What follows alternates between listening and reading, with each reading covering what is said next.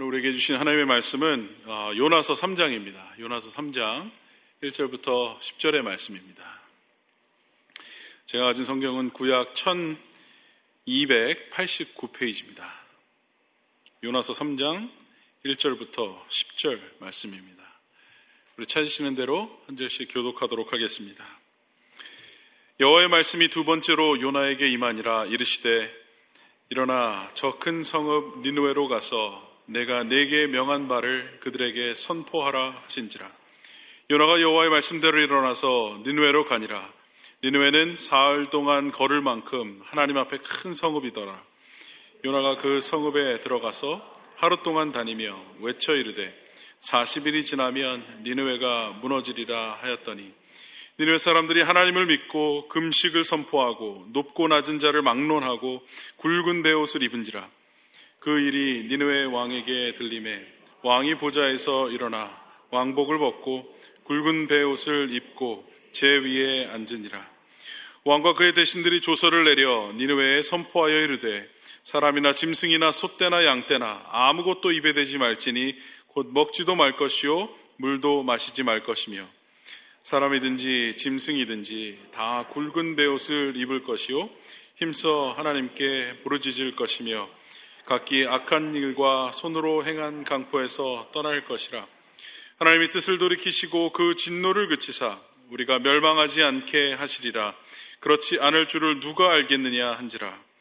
하나님이 그들이 행한 것 곧 그 악한 길에서 돌이켜 떠난 것을 보시고 하나님이 그 뜻을 돌이키사 그들에게 내리리라고 말씀하신 재앙을 내리지 아니하시니라. 아멘. 말씀을 위해서 잠깐 다시 한번 기도하겠습니다. 하나님 말씀 우리에게 주시니 참 감사합니다. 여러 번 들어서 잘 아는 말씀일지 모르나 하나님 아침에 주님 우리에게 말씀하실 때에 새로운 담비와 같은 말씀으로 우리의 심령을 적셔주시고 이 말씀을 통해 우리의 믿음이 자라나게 하시며 말씀을 듣고 볼 때에 우리의 영안이 열려지게 하여 주시길 원합니다. 부족한 종의 십자가 뒤에 감춰주시고 주님의 영광만이 드러나는 귀한 시간 되게 하여 주옵소서. 예수님 이름으로 기도합니다. 아멘. 지난 8월 한 달 동안 저희는 다시 시작하는 믿음으로 라는 시리즈로 같이 은혜를 나누고 있습니다. 오늘 아까 김상훈 목사님께서 말씀해 주신 것처럼 마지막 5번째 시간입니다. Recommit, 헌신을 결단하라 라는 제목으로 같이 한번 은혜를 나누기 원합니다. 여러분 인생을 살면서 한 번도 실패를 경험해 보지 않은 사람이 있을까요? 그런 사람은 없습니다. 누구나 실패하고 누구나 넘어집니다. 그렇기 때문에 실패를 했느냐 안 했느냐 그것은 그리 중요한 질문이 못 된다고 생각을 합니다. 정말 중요한 것은 우리 인생에 그런 실패가 오고 우리 인생에 넘어짐이 올 때에 어떻게 다시 일어날 수 있을까? 어떻게 회복할 수 있을까? 어떻게 대처를 해야 하는가? 이런 문제가 더 중요한 문제가 아닌가 생각이 됩니다. 유럽의 핀란드라는 나라에서 매년 10월 13일이 되면 Day of Failure, 실패의 날이라는 아주 흥미로운 행사가 열립니다. 2010년에 처음 시작된 이 행사는 몇몇 대학생들끼리 모여서 같이 토론하는 그런 모임으로 시작을 했는데요.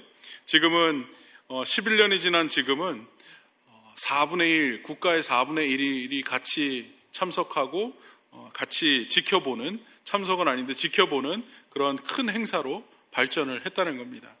2011년인데요. 2011년도에 핀란드의 세계적인 기업이죠.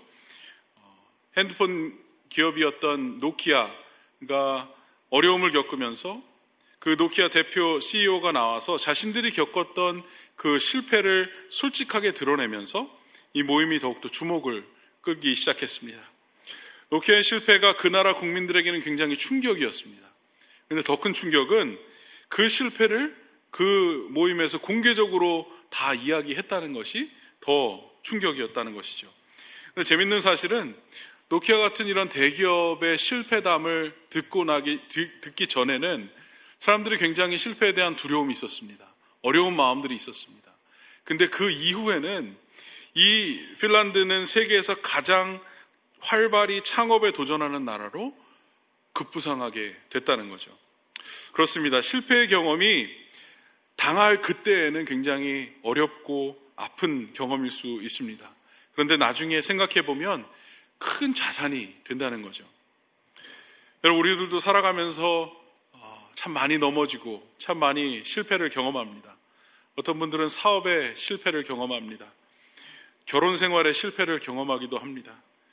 취업에 실패를 경험합니다. 자녀들 같은 경우에는 원하고 들어가기 원하는 그런 학교에 입시에 실패를 하는 사람들도 있습니다. 오늘 소개되고 있는 이 요나는 어떻습니까? 요나 선지자는 주전 8세기에 북왕국, 이스라엘 왕국을 통치하던 여로보암 시대에 활동했던 선지자였습니다. 그렇지만 그도 역시나 실패를 경험한 선지자였습니다. 하나님의 뜻에 불순종한 그런 선지자였다는 것이죠. 결국 그 대가로 깊은 물에 빠지게 되고 물고기에 먹혀버리고 사흘 밤낮을 물고기 뱃속에서 지내야 하는 그런 신세가 되었다는 것입니다. 요나 스스로 생각하기도 자신의 삶은 이제 끝이 났구나 라는 생각이 들었을 것입니다. 그런데 말입니다, 우리 하나님은 반전의 하나님이십니다. 요나 인생이 거기서 끝나지 않았다는 겁니다. 하나님이 다시 한번 요나 인생에 개입하시고 요나에게 다시 찾아오셔서 다시 한번 사명의 기회를 허락하십니다. 오늘 우리가 같이 읽은 이 요나서 3장의 말씀은 세계 역사에 있어서 전무후무했던 그런 부흥의 기록을 기록하고 있는 역사를 기록하고 있습니다. 여러분, 기독교 역사를 보면 영국의 웨일즈에 큰 부흥이 있었습니다. 1907년에 우리나라에서도 평양 대부흥운동이 일어났다는 것이죠. 우리가 잘 아는 대로 미국 동부에서도 뉴 잉글랜드 The Great Awakening 1차, 2차, 3차까지 있었던 그 사건을 우리가 알 수 있습니다. 그런데 오늘 요나서 3장은 그것을 다 합쳐놓은 것보다 더 엄청난 그런 부흥의 운동이 일어났다는 사실입니다.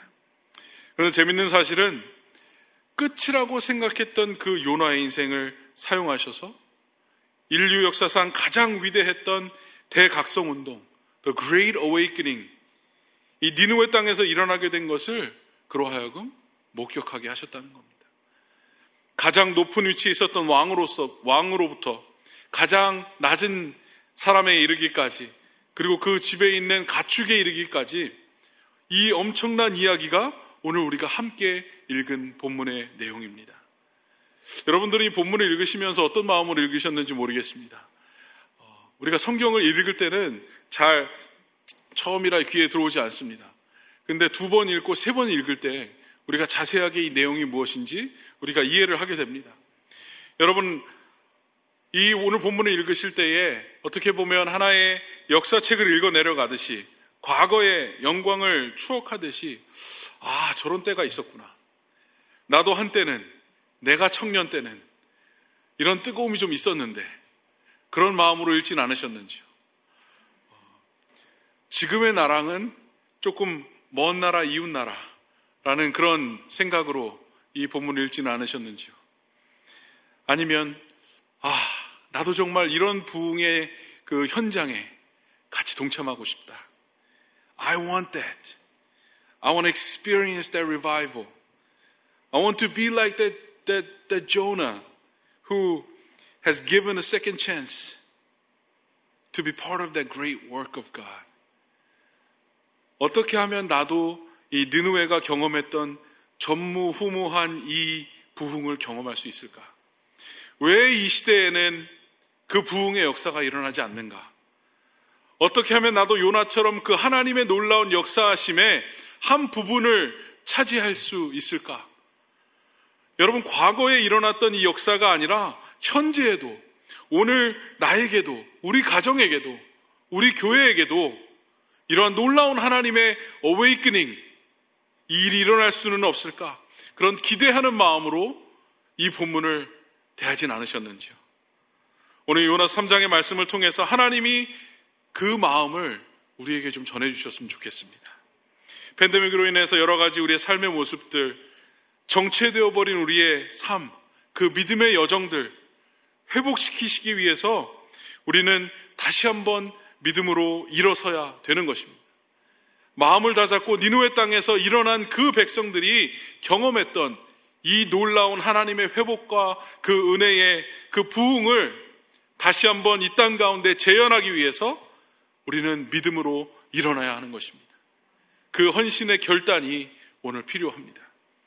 우리는 어떻게 하면 다시 시작하는 믿음으로 온전한 순종과 헌신의 자리로 나아갈 수 있겠습니까?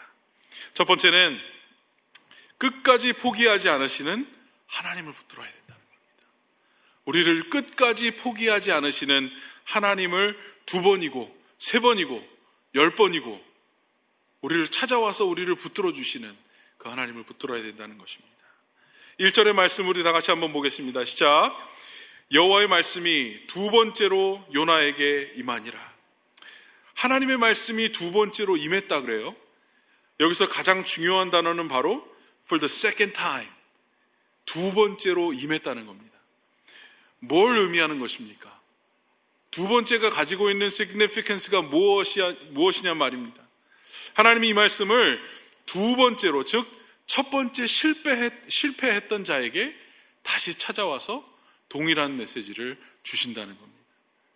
처음 하나님이 요나를 불러서 니느웨로 가라고 하셨지 않습니까? 요나의 대답은 어땠습니까? 순종하지 않고 도망가는 요나의 모습을 우리가 잘 알고 있습니다. 요나서 1장 2절과 3절의 말씀입니다. 너는 일어나 저 큰 성읍 니느웨로 가서 그것을 향하여 외치라. 하나님이 그 외칠 메시지를 주시죠. 그러나 요나가 여호와의 얼굴을 피하려고, 여기서 얼굴을 피한다는 표현이 굉장히 중요합니다. 일어나 다시스로 도망가요. 니느웨와 정반대되는 지금의 스페인 다시스로 도망을 갔다는 겁니다. 하나님의 명령을 무시하고 불순종한 요나, 어떻게 됐습니까? 우리가 잘 아는 대로 물고기 뱃속에서 죽을 고비들이 찾아왔습니다. 우리 하나님께서 그런데 저를 불쌍히 여기셨다는 거죠. 그래서 겨우 목숨을 건지게 해주십니다. 그런데 거기서 멈추는 것이 아니라 그 요나에게, 그 실패했고 그 불순종했던 요나에게 다시 하나님께서 찾아오신다는 겁니다. 그리고 2번째 말씀을 주십니다. 요나서 1장과 요나서 3장의 말씀을 비교해서 보시면 굉장히 아이덴티컬한 그런 장면들을 많이 볼 수 있게 됩니다. 거의 비슷한 구조를 가지고 있습니다. 하나님이 부르셨고 요나가 응답합니다. 그리고 1장과 3장을 또 자세히 들여다보면 조금의 차이가 있습니다. 어떤 차이가 있냐면 하나님의 부르심에 대한 그 반응이, 요나의 반응의 차이가 있습니다. 요나서 1장 3절 앞부분을 보시면 그러나 요나가 여호와의 얼굴을 피하려고 다시스로 도망하여 갔다 그랬습니다. 불순종의 모습입니다. 그런데 3장 3절에 보니까 요나가 여호와의 말씀대로 일어나 니느웨로 갔다. 하나님께서 원하시는 그 니느웨로 갔다는 겁니다. 순종했다는 말이죠. 그런데 순종은 순종인데 100% 순종은 아닌 것 같습니다. 왜 그런지 자세한 내용은 이따 2번째 포인트에서 좀 다루도록 하겠습니다. 아무튼 3장 1절에서 보는 대로 여호와의 말씀이 2번째로 임했다는 겁니다. 여기서 우리는 질문이 하나 생깁니다. 왜 그렇게 하셨을까? 하나님의 명령에 불순종하고 한 번 실망을 안겨준 요나에게 왜 구체하게 다시 찾아오시는 것일까? 하나님이 그렇게 사람이 없으셨나? 하나님이 사명을 맡긴다는 그 광고가 나가기만 하면 줄이 그냥 쫙 쓸 텐데 왜 하나님은 또다시 요나에게 찾아가셨을까? 여러분, 요나서 본문을 읽으시면서 이런 질문이 들지 않으십니까? 하나님이 얼마나 또 이 요나 때문에 인내하셔야 될까? 얼마나 답답하실까? 이 요나를 불순종해서 순종의 자리로 끌고 오기까지 얼마나 많은 시간과 에너지를 쏟아 부으셔야 될까? 유대민족 가운데는 요나가 아니더라도 그보다 더 훌륭하고 더 인격적이고 더 말도 잘하고 더 순종적이고 그런 사람이 없었을까? 그런 질문이 든다는 겁니다. 그럼에도 불구하고 하나님이 왜 요나를 다시 찾아오셨을까? 왜 두 번째 말씀을 요나에게 또 주셨을까? 우리는 질문하게 된다는 겁니다. 이것이 그런데 하나님이 일하시는 방법이라는 겁니다. 하나님이 하나님의 사람들을 부르실 때에, 하나님의 백성들을 부르실 때에 두 번째 말씀을 해주신다는 겁니다. 여기서 우리가 알 수 있는 것은 무엇입니까? 첫 번째는 하나님은 실패한 자에게 책망하지 않으시는 하나님이시다. 실패한 자에게 책망하지 않으시고 다시 사명의 기회를 주시는 하나님이시라는 겁니다. 하나님이 이 땅 가운데 부흥의 일꾼들을 찾으실 때에, 당신의 나라를 위해 일할 일꾼들을 찾으실 때에 second time, 즉 실패자들을 찾아오시는 하나님의 원리로 우리에게 다가오신다는 겁니다. 왜 그렇습니까? 왜 우리에게도 second time, third time, tenth time 그렇게 찾아오시는 겁니까? 하나님은 당신의 백성을 포기하지 않는 하나님이시라는 겁니다.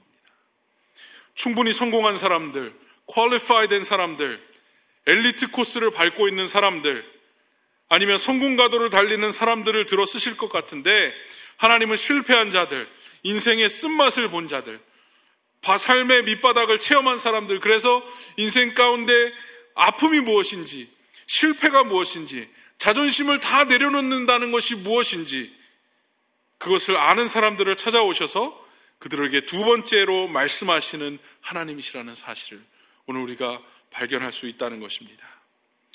여러분, 하나님께서 위대하게 쓰셨던 성경에 많은 인물들이 있습니다.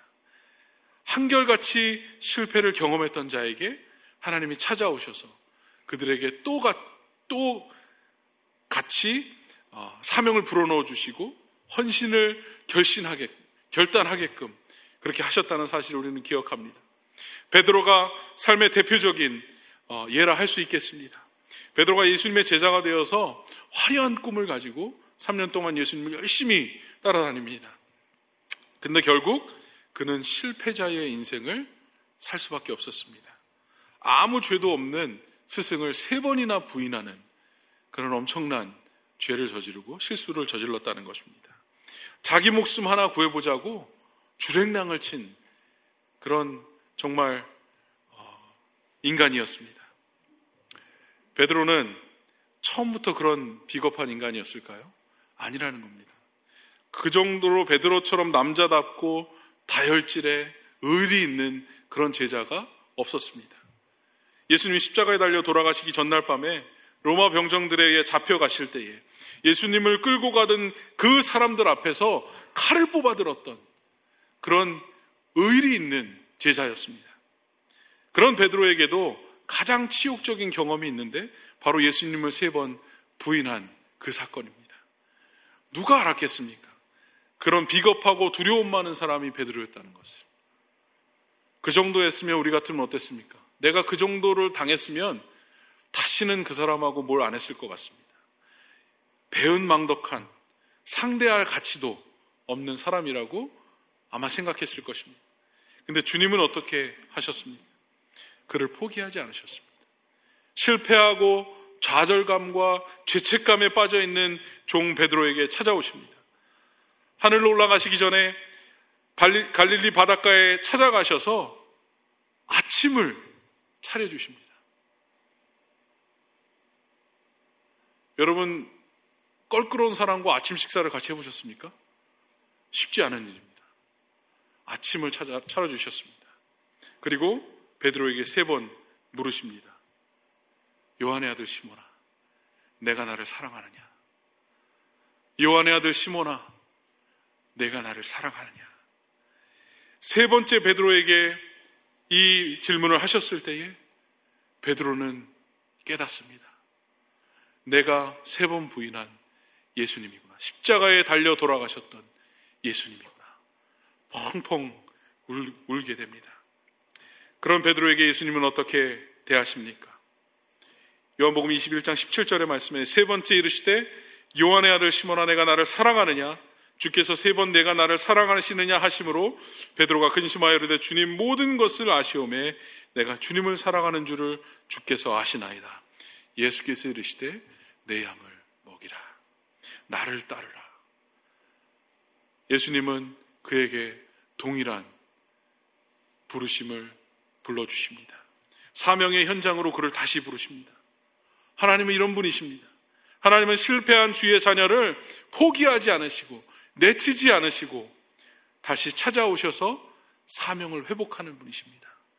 근데 여러분, 그것도 모두에게 그렇지 않습니다. 하나님의 은혜라는 것입니다.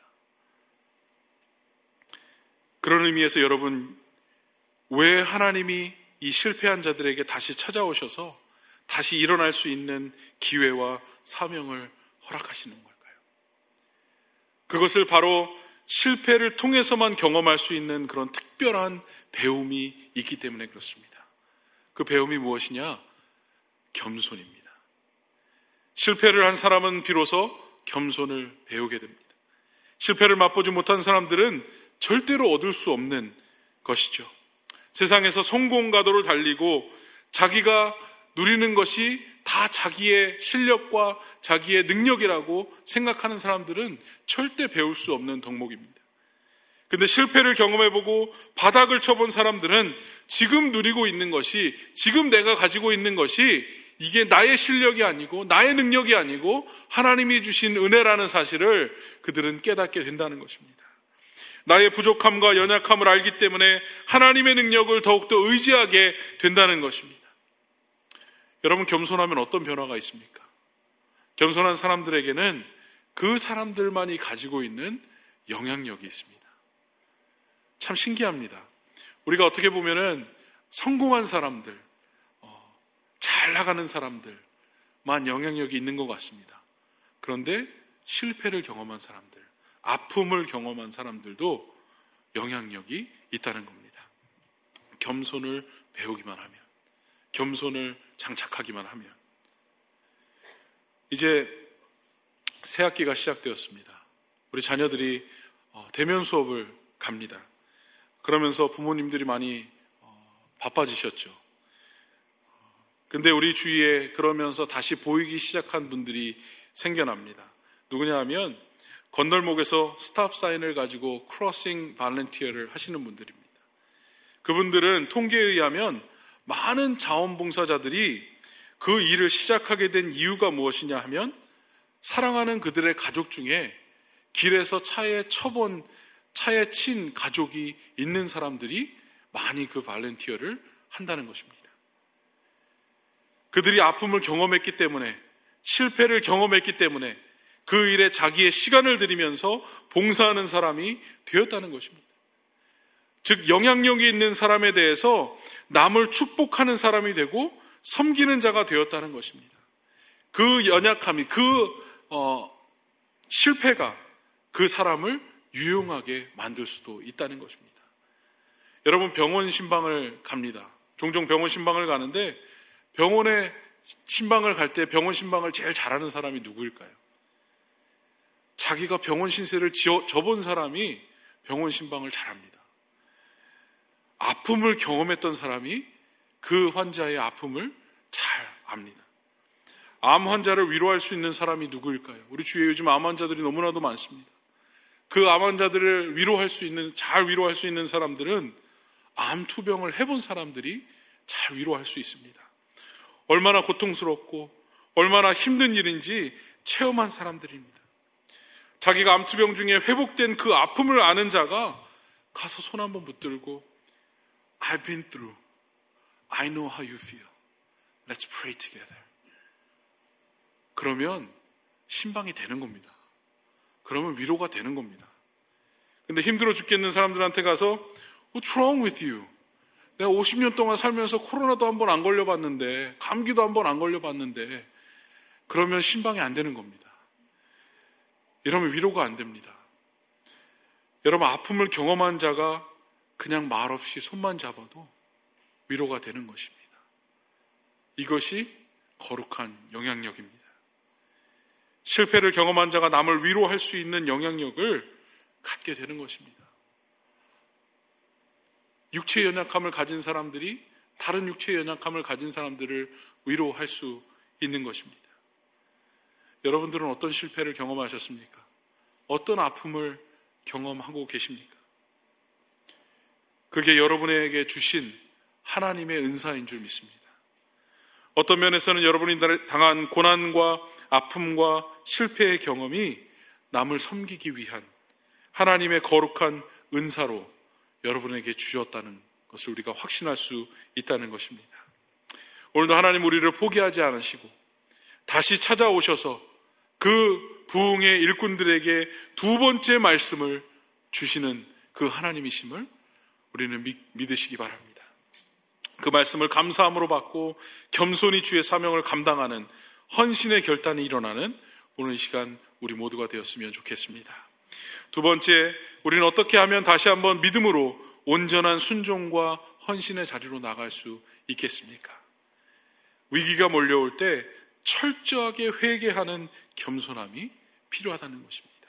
두 번째 키워드는 회개입니다.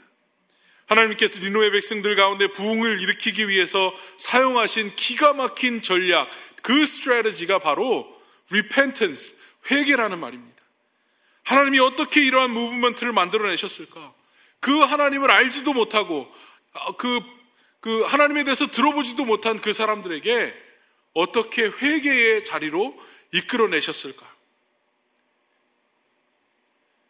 그것은 우리의 삶도 마찬가지입니다. 하나님 앞에 무릎 꿇고 우리의 죄를 하나님 앞에 내려놓고 주여 우리가 하나님 앞에 죄를 자복합니다. 내가 하나님 앞에 교만했습니다. 내 삶의 주인이 하나님이 아니라 내 삶의 주인이 나였습니다. 주님 나의 죄를 용서하여 주옵소서 선포하는 것입니다. 하나님의 두 번째 말씀이 임할 때에 우리가 믿음으로 다시 일어날 수 있는 최고의 방법은 그 정확한 스트래티지는 회개로 나아가는 것입니다. 니느웨 사람들에게 하나님의 심판의 메시지가 들려주신 것은 축복의 말씀이었습니다. 만약에 이 두 번째 말씀이 임하지 않았다면 니느웨 성은 또 하나의 소돔과 고모라가 될 수도 있었다는 것입니다. 그런데 하나님은 심판의 말씀이 이미 임한 줄도 모르고 살아가고 있는 그들에게 다시 한번 이 심판의 메시지를 허락해 주십니다. 여러분, 니느웨라는 곳이 어떤 곳이었습니까? 잘 아시는 대로 3장 3절에 보는 대로 사흘 동안 걸을 만큼 하나님 앞에 큰 성읍이었다라고 기록하고 있습니다. 고고학자들이 발굴한 여러 가지 자료와 연구 자료에 비하면 성벽의 높이가 30m나 되는 10층 아파트 높이 정도 되는 그거보다 훨씬 더 높은 그런 견고한 성벽이 있는 성읍이었습니다. 성벽의 두께로 따지면 전차 세대가 한 번에 갈 수 있는 그리고도 남을 만한 그런 견고한 성읍이었다고 합니다. 대단한 스케일을 자랑합니다. 게다가 니느웨 성은 성곽 안과 성곽 밖에 4지역으로 나눠져 있다는 것입니다. 우리나라로 말로 하면 서초구, 강남구, 강북구 뭐 이런 식으로 행정구역들이 다 나눠 있을 정도로 굉장히 넓은 지역이라는 겁니다.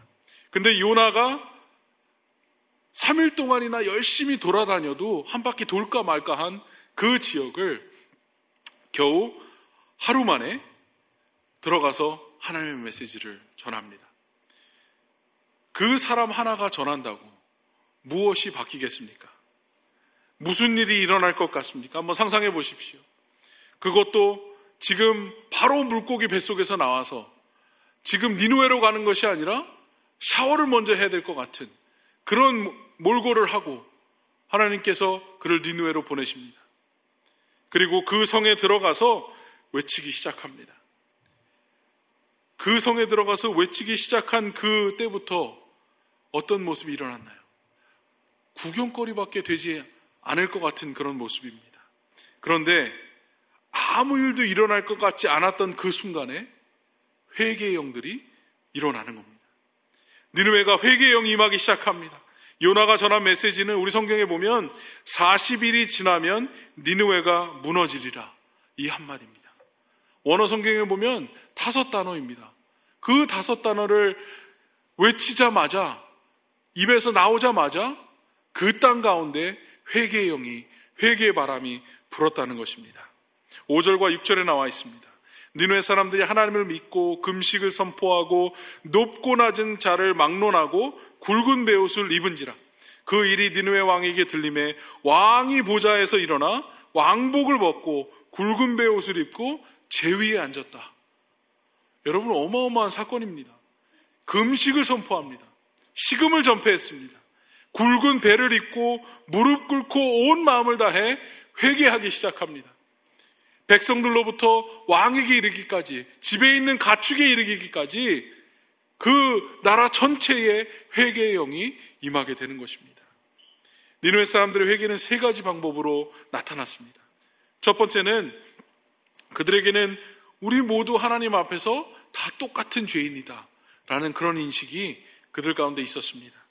누가 더 악하고 누가 덜 악하고 그런 차별이 없는 똑같이 약한 죄인이구나 라는 그런 인식이 있었다는 겁니다. 두 번째, 니느웨 사람들은 하나님 앞에 자신의 무가치함을 인정해서 자신을 낮추는, 하나님의 존전에서 자신을 낮추는 그런 사람들이었습니다. 3장 7절에 보니까 왕과 그의 대신들이 조서를 내려 니느웨에 선포하여 사람이나 짐승이나 소떼나 양떼나 아무것도 입에 대지 말지니 곧 먹지도 말고 물도 마시지 말지라. 여러분, 굵은 배는 언제 입습니까? 사람이 죽었을 때 입는 옷입니다. 제 위에 무릎을 꿇는다는 것은 자기가 심판받는 죄인이라는 뜻입니다. 음식을 먹지 않는다? 내가 먹을 가치조차 없는 그런 죽은 목숨이라는 의미입니다. 그들이 하나님 앞에서 자기 자신을 낮춥니다. 니느웨 사람들은 요나의 설교를 듣고서 하나님은 정말 니느웨 성을 멸망시킬 능력이 있는 분임에 확신했다는 겁니다. 아마 요나는 자기의 경험을 이야기했는지 모르겠습니다. 도망치는 요나에게 엄청난 폭풍을 보내신 분이 누구십니까? 바다에 빠진 그를 위해 큰 물고기를 준비한 분이 누구십니까? 물고기 뱃속에서 그를 다시 무스로 육지로 돌려보내신 분이 누구십니까?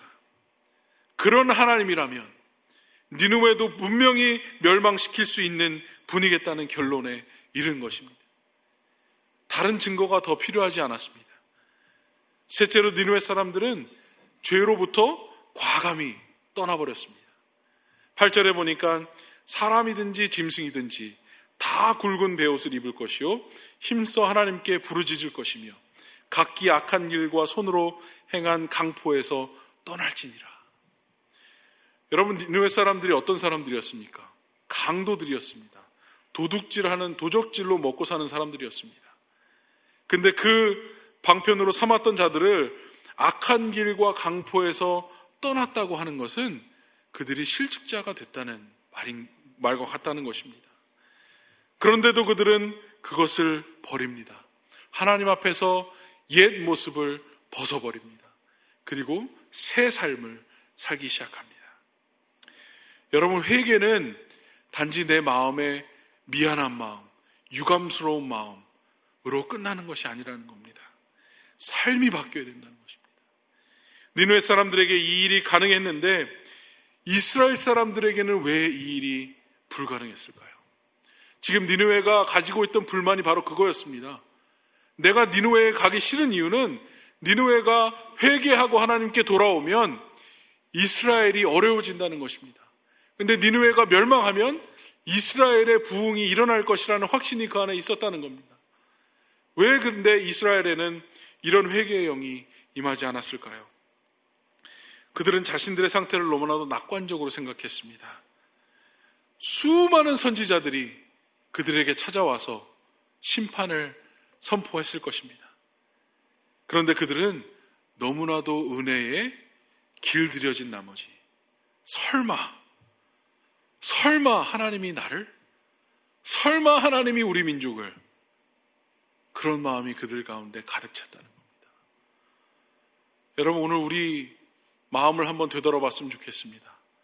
설마 하나님이 우리 가족을?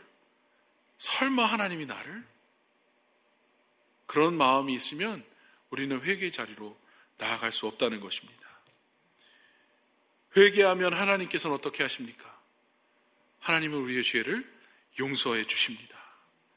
여러분, 하나님의 용서가 얼마나 우리의 삶 속에 소망과 기쁨을 불러일으키는지 우리는 깨달아야 한다는 것입니다. 하나님 앞에 멸망받을 수밖에 없는 소망 없는 이 죄인이 회개하는 가운데 하나님의 용서를 받는다면 이 세상에 겁날 것이 없다는 것입니다. 내 지난 실패의 좌절이나 그 어려움이 아니라 다시 그 실패를 딛고 일어설 수 있는 그 믿음의 발걸음을, 믿음의 시작을 하나님께서 그 에너지를 우리에게 허락해 주신다는 겁니다. 그 하나님의 용서의 선언 속에서 그 용서의 선언 속에서 오는 그 기쁨은 이 세상에서 만날 수 있는 어느 기쁨보다 더 뛰어나다는 것입니다. 그것이 회개로부터 나온다는 사실입니다. 여러분, 오늘 우리는 주 안에서 이 진정한 용서의 기쁨을 누리시는 저와 여러분 되시기를 주님의 이름으로 축원합니다. 마지막으로 우리가 다시 믿음으로 일어서기 위해서 온전한 순종과 헌신이 필요한데요, 우리가 어떻게 이것을 감당할 수 있겠습니까? 마지막으로 영혼을 긍휼히 여기시는 하나님의 은혜를 기억해야 한다는 것입니다. 하나님은 영혼을 긍휼히 여기십니다. 한 영혼 한 영혼을 귀하게 여기십니다. 용서의 하나님이신 것입니다.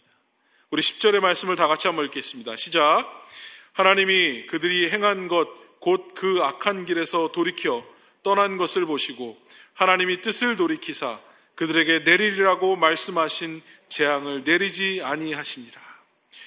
도무지 회개하지 않을 것 같은 니느웨 사람들의 회개에 하나님은 어떻게 반응하셨습니까? 하나님의 뜻을 돌리셨다는 겁니다. 그들에게 내리려고 했던 재앙을 멈추셨습니다.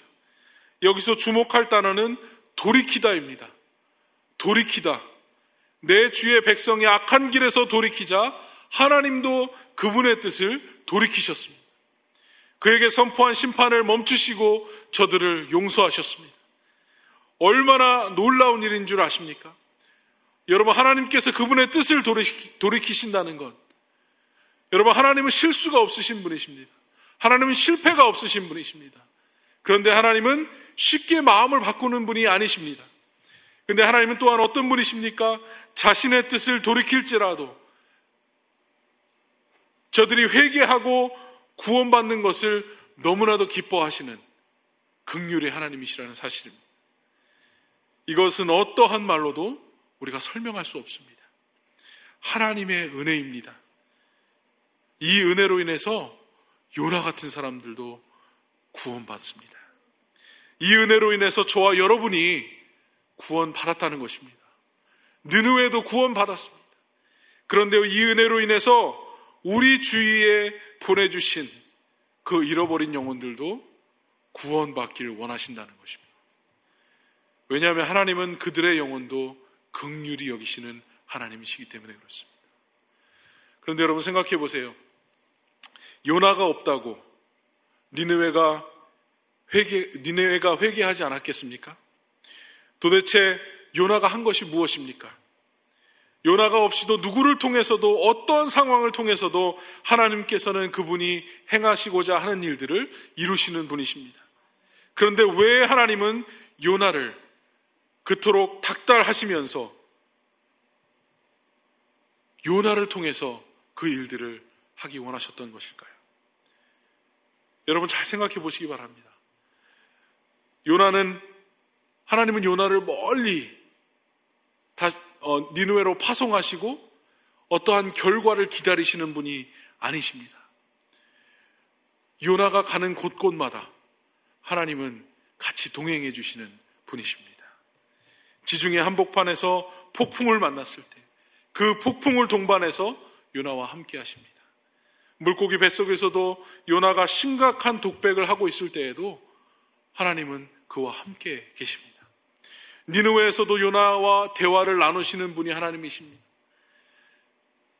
요나서에서 그려진 하나님은 그의 사람 한 사람을 세우기 위해서, 만들기 위해서 그 사람이 도주할 때까지 도주한다 할지라도 추적하여서 설득하시는 하나님이십니다. 여러분, 요나서 전체의 주인공은 그래서 요나가 아닙니다. 하나님이십니다. 이 48절 짧은 책 안에 38번이나 되는 하나님이 언급이 됩니다. 하나님의 주권적인 역사가 기록되어 있는 책입니다. 그래서 하나님은 요나를 통해서 하나님의 마음을 보여주시기 원하신다는 겁니다. 어떤 마음입니까? 요나를 통해서 요나를 향한 하나님의 마음, 니느웨를 긍휼히 여기는 하나님의 마음, 그리고 타락한 인류를 향한 불쌍히 여기는 마음. 결국 요나의 사건이 장차 오실 예수 그리스도의 죽음과 부활을 예표하는 그런 예표로 우리에게 보여주신다는 것입니다. 여러분, 요나서 3장의 말씀을 통해서 이 하나님의 긍휼의 마음을 우리가 좀 보았으면 좋겠습니다. 이야기 하나 하고 마치도록 하겠습니다. 한국에 매일매일 수많은 사람들이 지하철을 사용합니다. 평균적으로 하루에 750만 명 정도가 서울의 지하철을 사용한다고 합니다. 제일 많이 몰리는 그 역들에는 하루에 최소 11만 명 정도 그 전철을 사용한다고 합니다. 지하철을 이용하는 승객들이 때로는 졸다가 셀폰을 보다가 다른 음악을 듣다가 자기의 귀중품들을 전철에다 놓고 내린다고 합니다. 지하철 유실물 센터에 잃어버린 물건을 찾기 위해서 하루에 걸려오는 전화가 수백 통이라고 합니다. 여러분, 750만 명이 애용하는 지하철인데요, 그 서울이 그렇게 큰 도시지만 지하철에 있는 유실물 센터가 4군데밖에 되지 않는다고 합니다. 시청역, 충무로역, 왕십리역, 태릉입구 4곳밖에 없다는 것입니다. 각 센터마다 사람들이 한 3-4명밖에 없다는 것이죠. 소수 정예로 근무를 합니다. 한 10명 정도 이 센터 직원들이 서울 지하철의 분실물들을 다 책임지고 있는 것입니다. 지난 2019년도에 지하철의 유실물 숫자가 약 한 14만 개 정도 된다고 합니다. 어림잡아 하루에 한 400개 정도 유실물이 발생한다고 얘기를 하는 거예요. 가장 많이 잊어버린 것, 지갑, 휴대폰, 귀중품, 가방, 그런 순입니다. 여러분, 혹시 지하철에다가 가방을 놓고 내리신 적이 없으신지요? 그 중에 한 지하철 유실물 센터에서 일하는 직원하고 인터뷰한 그런 인터뷰가 기사에 떠서 그냥 한번 본 적이 있습니다. 사소하게 보이는 물건에도 누군가의 사연이 담긴 만큼 이를 찾아주는 것이 보람되다고 그 직원이 거기 기사에 얘기하는 것을 보게 되었습니다. 지난해에 왕십리 유실물 센터로 한 할머니가 전화를 하십니다. 다급한 목소리로 자기가 평생 모아왔던 가락지, 금반지, 그 귀중품들을 지하철에다 놓고 내린 것이었습니다. 그래서 이 13-14명 정도 되는 직원들이 그 3-4시간에 걸쳐 비슷한 시간대에 운행한 열차를 모두 수색했습니다. 그리고 찾아냈습니다. 당시 할머니께서 몇 번이고 고맙다는 인사를 하시고 그 센터에 찾아오셔서 그 감사 인사를 전하십니다. 근데 그 물건을 잊어버리면 포기하지 말라, 꼭 연락을 달라, 그렇게 말씀하고 그 다음에 인터뷰를 마치는 것을 보았습니다. 그리고 물건을 잃어버리면 포기하지 말라고 이야기해주고 그 직원은 생각보다 많은 사람들이 이런 물건도 유실물 처리가 되냐, 그런 질문을 한다는 것입니다.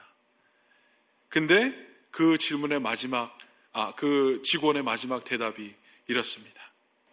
누군가에게는 별 볼 일 없는 물건이라 해도 저희에게는 모두 같은 유실물입니다. 세상엔 소중하지 않은 물건이 없으니까요. 저는 이 기사를 보면서, 이 대답을 보면서 한참 동안 이 말을 곱씹었습니다.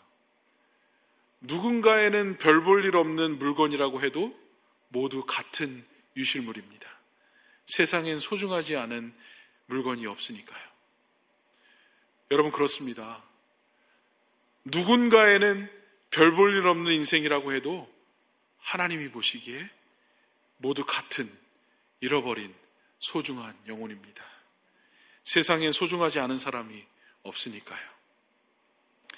하나님은 그 누구라도 회개하고 돌아오는 자에게 용서해주지 않는 하나님이 아니시라는 것입니다. 하나님은 다시 그를 받아주십니다. 그리고 요나에게 그렇게 하셨던 것처럼, 니느웨 백성들에게 그렇게 베풀어 주셨던 것처럼 하나님은 회개한 사람들을 다시 찾아와 주셔서 두 번째 말씀하여 가라사대 그에게 도전해 주시고 그와 교제해 주시고 그리고 하나님을 위해 살아갈 수 있도록 사명을 허락해 주신다는 것입니다. 그 마음 속에 하나님의 마음을 심어 주신다는 것입니다. 사랑하는 성도 여러분, 인생의 실패는 누구나 경험합니다. 그런데 이 실패의 쓴 잔을 성공의 발판으로 삼을 수만 있다면 그 쓴 잔은 우리 삶을 믿음으로 일으켜 세우는 원동력이 될 것이라는 겁니다. 팬데믹이 길어지고 있습니다. 우리의 믿음이 나약해지고 있습니다. 나태해짐을 느낍니다. 제자리에 머무는 것이 아니라 믿음이 점점 퇴보되어지고 있는 것을 느껴집니다. 무기력해집니다. 그렇지만 오늘 이 주님은 믿음으로 우리를 다시 일어날 수 있도록 우리에게 믿음의 도전을 하고 계시는 것입니다. 믿음의 헌신을 요구하십니다. 요나를 통해 보여주신 그 하나님의 추적하심, 끝까지 우리를 포기하지 않으시는 그 놀라우신 사랑, 우리와 함께 끝까지 동행해 주시는 그 놀라우신 은혜, 우리에게 소명을 회복해 주시기 원하는 그 하나님의 긍휼하심, 이 시간 주 안에서 다시 한번 믿음으로 일어나는 우리 모두가 되기를 소원합니다. 하나님이 여러분 끝까지 포기하지 않으십니다. 실패를 딛고 일어나서 위기의 순간에도 철저히 주님을 붙들고 영혼을 긍휼히 여기는 그 하나님 아버지의 마음을 저와 여러분이 또 이 한 주간 살면서 우리가 풍성히 느끼게 됩니다. 그런 믿음의 발걸음을 나아갈 수 있기를 주님의 이름으로 축원합니다. 기도하시겠습니다.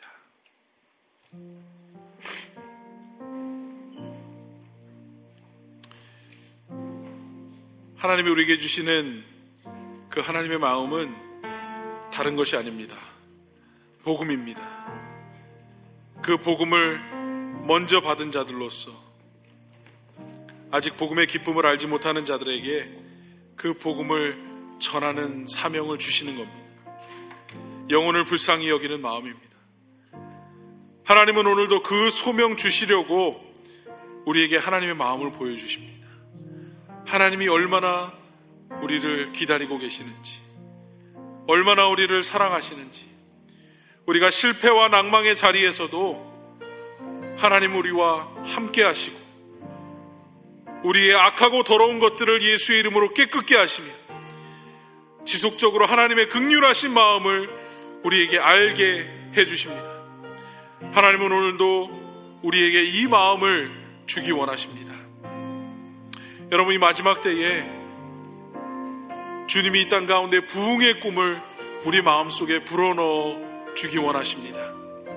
오늘 이 말씀을 기억하면서 주님이 부르실 때에 내가 여기 있나이다, 나를 보내소서 고백할 수 있는, 그래서 이 땅 부흥의 날을 꿈꾸며 주님의 귀한 소명 감당하는 우리 모두가 되게 해달라고 이 시간 말씀 기억하며 다 같이 한 목소리로 기도하시겠습니다. 기도합니다. 사랑의 하나님,